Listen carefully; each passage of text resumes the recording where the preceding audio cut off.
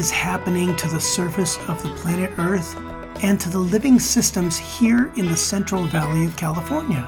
I am Pegasus, your host for Peril and Promise, KCBP's half-hour weekly show regarding environmental injustice and human recovery from health hazards in California. In every episode of Peril and Promise, you'll hear about important environmental issues which are intertwined with our physical and mental health. Everyone in the Central Valley of California is impacted by the stories you'll hear in Peril and Promise. Today on Peril and Promise, we'll hear from young environmental activists with whom I connected while on vacation in Utah's polluted Salt Lake Valley.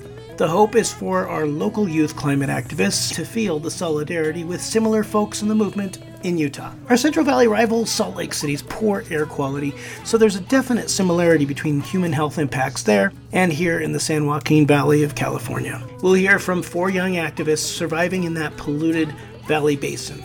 Tess, Carl, Aiden, and Ryan. The youngest person is part of the weekly school strike, Fridays for Our Future.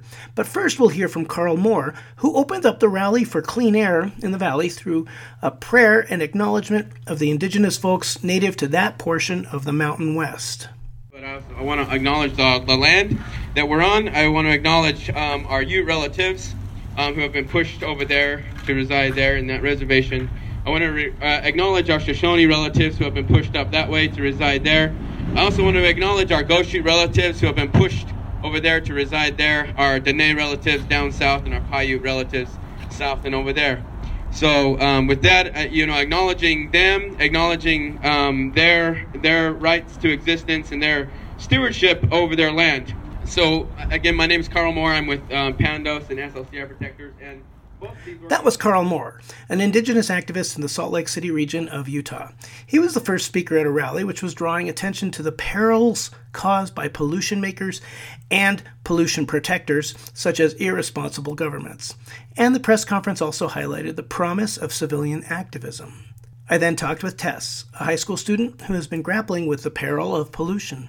I'm here with Tess, who's still in high school in Utah, right? Yeah, my name's Tess Carson.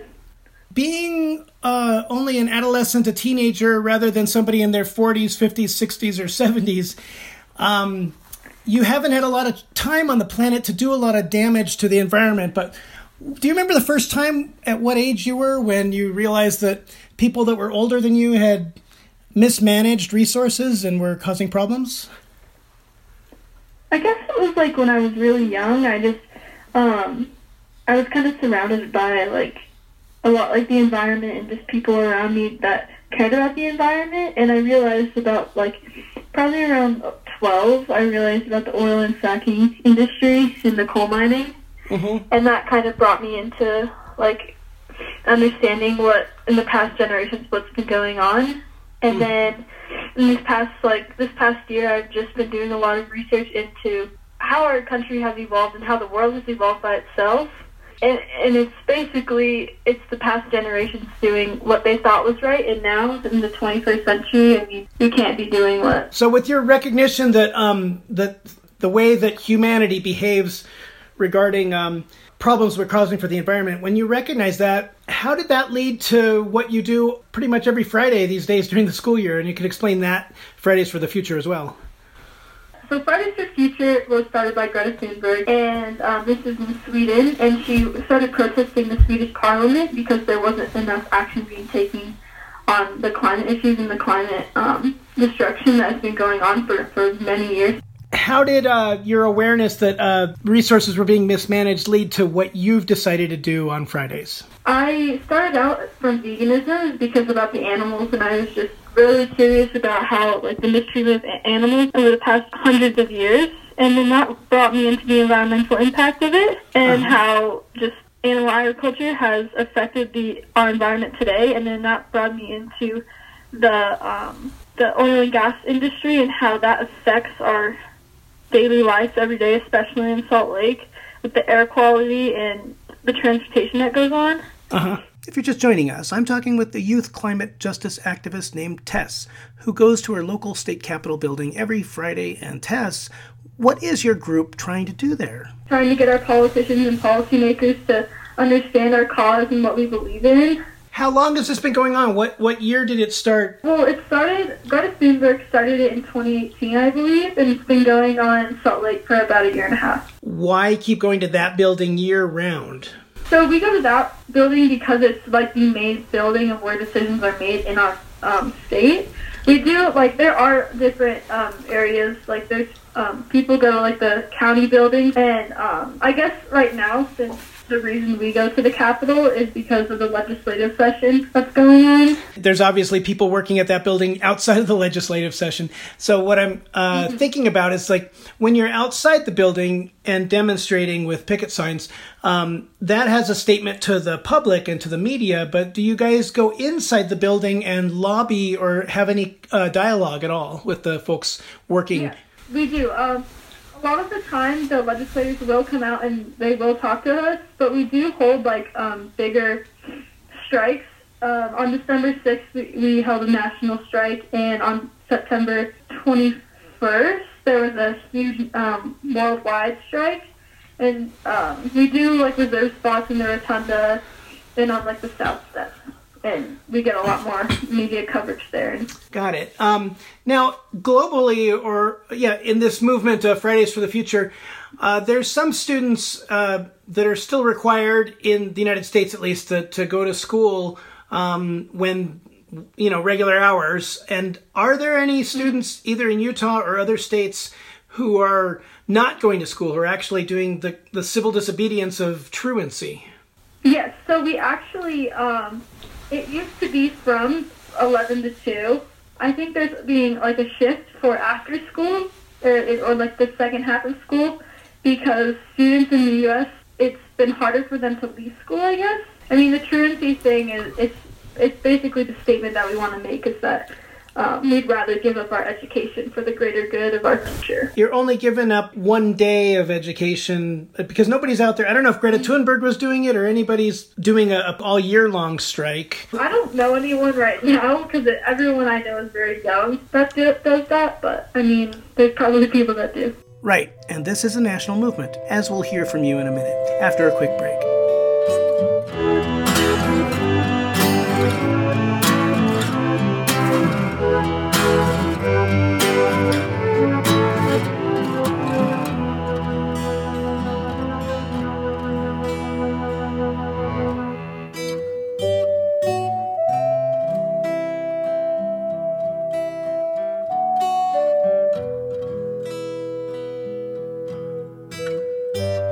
You are tuned into Peril and Promise. I am Pegasus, on the phone with Tess, who first got involved in late 2019, when national student strikes were especially well attended on September 20th, November 1st, and December 6th. Along with young activists like Supriya Patel in Sacramento and Chandini Brennan Agarwal in Los Angeles, Tess, Ari, Aiden, and Ryan are part of the youth movement in at least 1,300 communities in the nation holding Fridays for Future, away from school, where weekly or monthly some of the youth are able to come without risking truancy. Others come after school, and a few are doing civil disobedience by not going to school on Friday afternoons. Now, Tess, I know you're lucky that your school allows you some freedom to not be present on campus, but do you know other kids locally who have been prevented from joining your group at the state capitol? Other students who have had to face... Actually, yeah, I do. I know a young girl, I think she's in 5th grade. Wow. And her elementary school wouldn't allow her to skip school on Fridays anymore. So she's been striking at her school and not at the Capitol. Not joining the other students at the Capitol building. That's a good statement of courage. It's like sometimes it takes that where people have to be willing to, like Rosa Parks or anybody else through history that's taken that courageous step that nobody else has done yet. So she's probably the first student at her school to do that. So as you said, there's only about 5 students at your school that do it, the Fridays for Our Future. And how many students in general show up each Friday? That's, in other words, including other schools. I would say it'd be around 25 kids.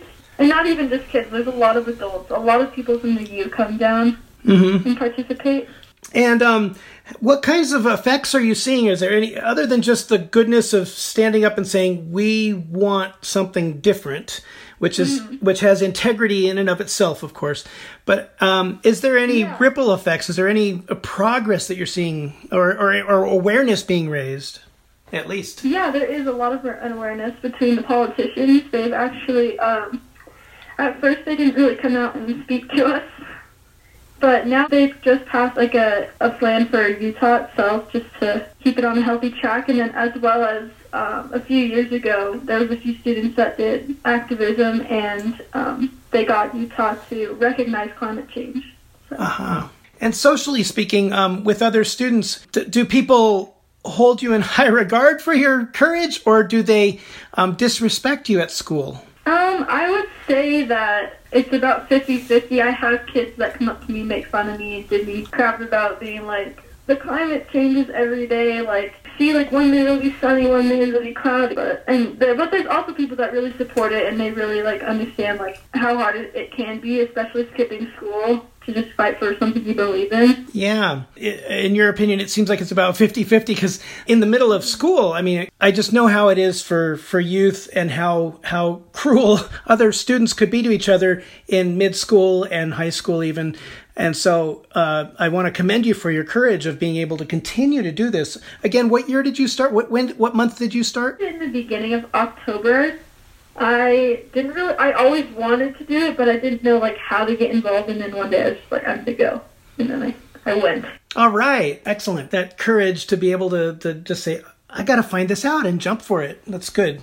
Good news. Mm-hmm. So thanks for being an inspiration. Are there any advice you have for people that might be interested in doing this, other students? I would say just go for it. I mean, the community that I have built and that I have found with these people and any other activism group that I've been involved with, like the community there is just, it's amazing, and you're never going to find anything like it. It's like, I didn't even know that was even possible. Oh, that's beautiful. Do you have any resources like a website or social media hashtags that people can find out more information or get involved? Yeah, for sure. You can find it on Instagram at Fridays for Future Utah, Facebook Fridays for Future Utah, and also Twitter. You can also follow like the worldwide site. Do you have the worldwide site? Yeah, it's fridaysforfuture.org. So, thank you very much, Tess, for your time today. Thank you. As she said, fridaysforfuture.org is a place to find more on the movement and get inspired on amplifying such voices here in the Central Valley. If you're just joining us, I am Pegasus, and we have 3 recorded conversations with young activists talking about climate chaos and illogical abuse of the environment, such as shipping coal from Utah through California to foreign markets overseas. The high school student you just heard is named Tess. Before we hear from a young adult from the Center for Biological Diversity, here's a snippet of one of Tess's comrades, named Ari, at a rally for sanity in environmental management, coordinated by the Center for Biological Diversity. We cannot step on and talk over people who are on the front lines in rural communities. We must work with people who are currently working in the fossil fuel industry to ensure that a just transition brings well-being for them, their finances, families, communities, and culture. That's a fraction of a speech by Ari, one of the youth climate activists with fridaysforfuture.org, given at a press conference and rally organized by Ryan Beam. Here's Ryan talking about the California-Utah connection of coal mining and transport. Yeah, I work with the Center for Biological Diversity as a public lands campaigner, and one of the main things that I do out here in Utah is pay attention to these public bodies called the 7 County Infrastructure Coalition, as well as the Community Impact Fund Board. And what those public entities have been doing here is using our public money to try to build fossil fuel infrastructure. The kind of overall scheme is to dig up every last fossil fuel in Utah and get it out of the state, out of the country, for anywhere money. That'll burn it. Anywhere that'll burn it and pay lots of money for it. Sure, yeah. I mean, the corporations stand to really get the payout here, right? Yeah. But the state in Utah is effectively kind of doing their bidding. Got it, yeah. And then what about the population, the people that have to breathe the air here? Yeah, we have tremendous air pollution problems all along the Wasatch Front. which is where the majority of folks live in Utah, as well as out in the Uinta Basin, which is the primary oil and gas producing region in Utah. Rural area, but they breathe worse air out there than LA in a lot of days. Our show airs mostly in the Central Valley of California, and that area is often got worse air quality than LA too. It's the same sort of inversion that happens. Anyway, so the 7-county coalition... It's basically the top fossil fuel producing counties in the state. Are they all adjacent? Some of them are kitty corner. It's more or less the northeast corner of Utah, yeah. Okay, thanks. And more that you have to say about the coal going to California or the plans to get it out of California? Sure, yeah. Namely, they're trying to get all of these commodities out overseas, right? So the oil that they're trying to send out will go out through the Gulf Coast. The liquefied natural gas, it's looking like they're trying to send that through Mexico now. But Utah does now export coal through the Bay Area and is trying to increase those exports. So there's a proposed coal export terminal in Oakland that the Community Impact Board, this Utah body here, has set aside $53 million to subsidize. Luckily, folks in Oakland have been able to fight that back thus far, but lawsuits are still ongoing, and that money is waiting in the wings here in Utah. So what hope is there for civilian activism in this realm? There's a lot of hope for change in Utah. There's a healthy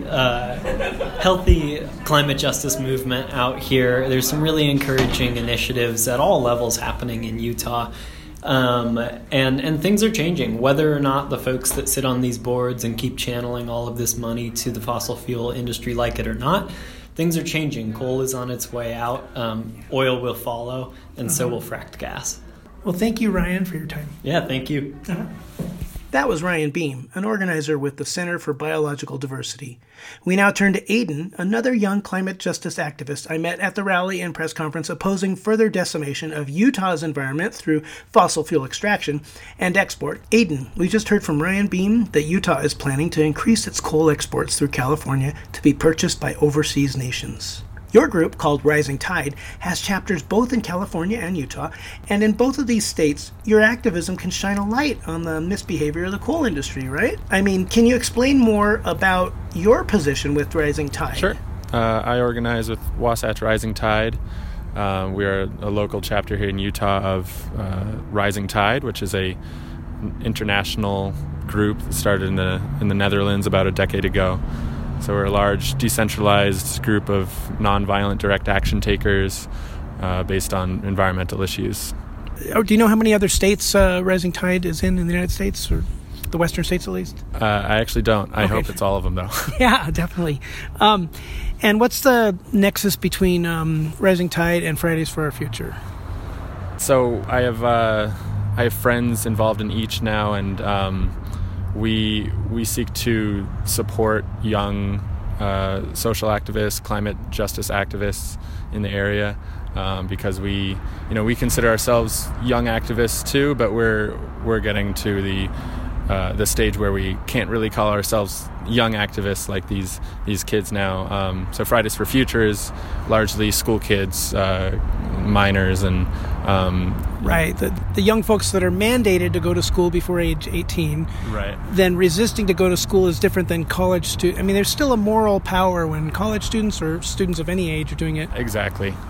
People really don't seem to care about truancy of college students, but when it comes to school kids who are supposed to get this supposedly necessary learning, it definitely packs a punch for them to strike for the climate. For Rising Tide or other kinds of organizations, the Sierra Club is one of the groups represented here today. Mm-hmm. What are the challenges, and who do we appeal to? Where do we go as civilians to try to get change to happen faster to stop the climate chaos that these extractive companies are doing? That comes down to how much you want to get involved.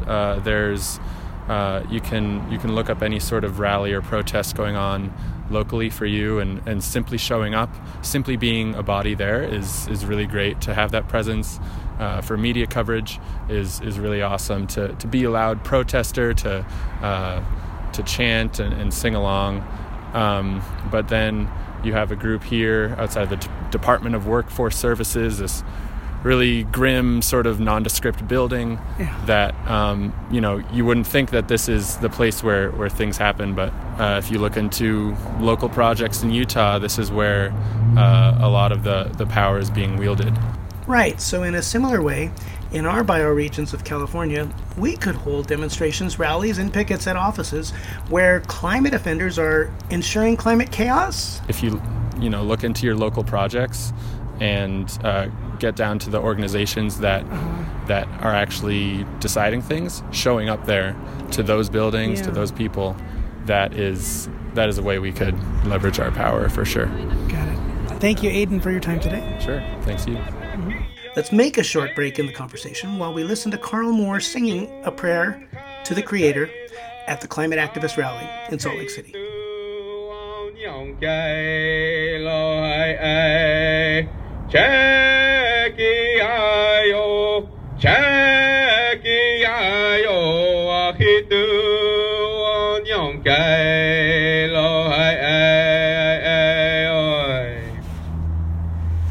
Wazia hey tu ayo nin tu ka shaila ah hey tu ao nyong kai lo ai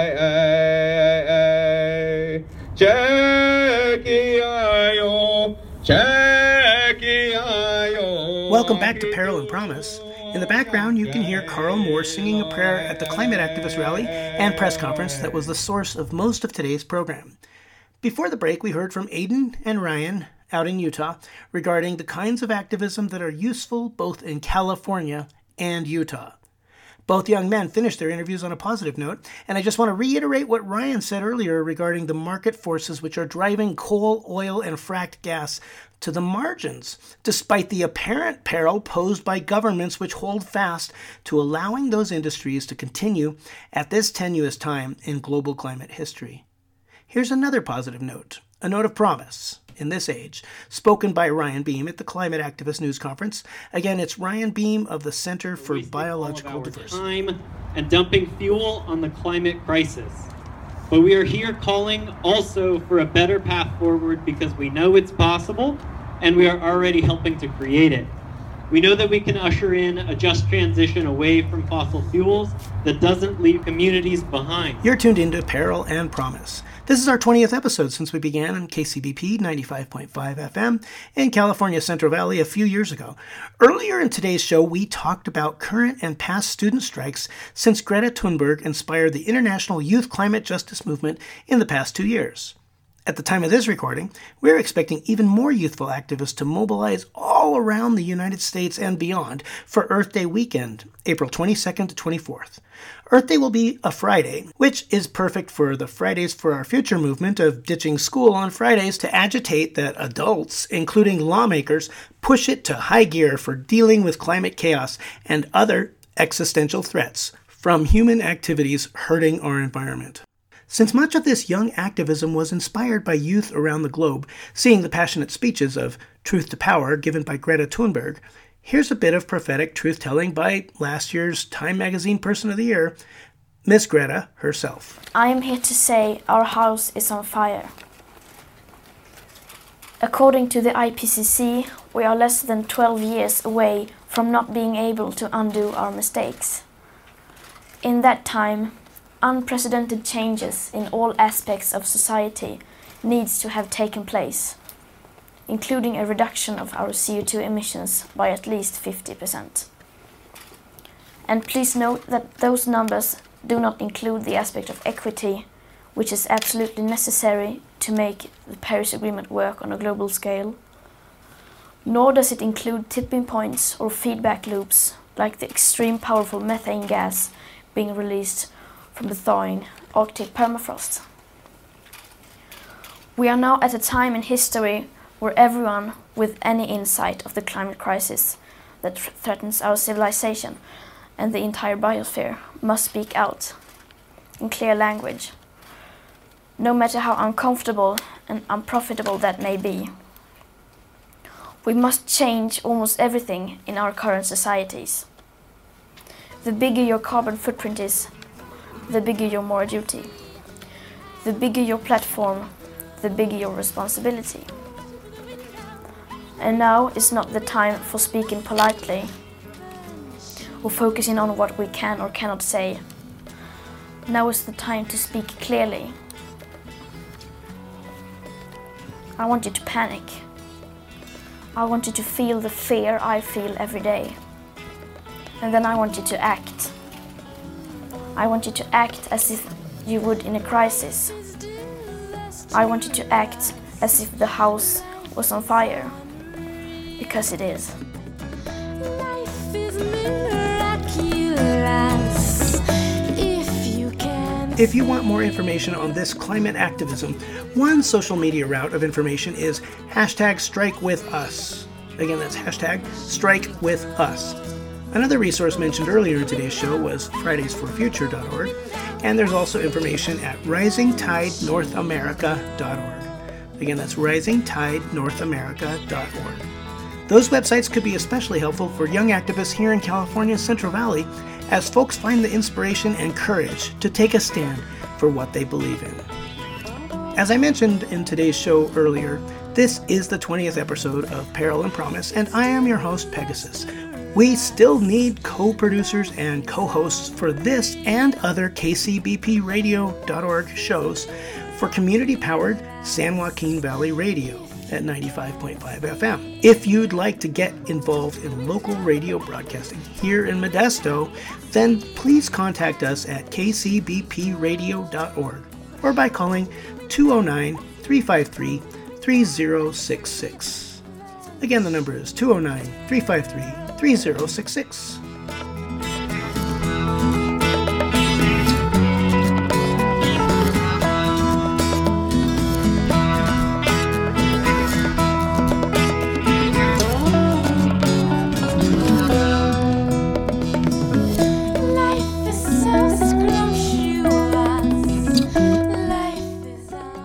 You've been listening to Peril and Promise, KCBP's half-hour show regarding environmental injustice and human recovery from health hazards in California. More information on today's show can be found at kcbpradio.org. This show is hosted by Pegasus and produced by the Peace Life Center of Modesto. Thank you for tuning in to Peril and Promise, here on KCBP 95.5 FM. Our theme music of Peril and Promise is a performance by Alzara Getz of Dorothy's Melting.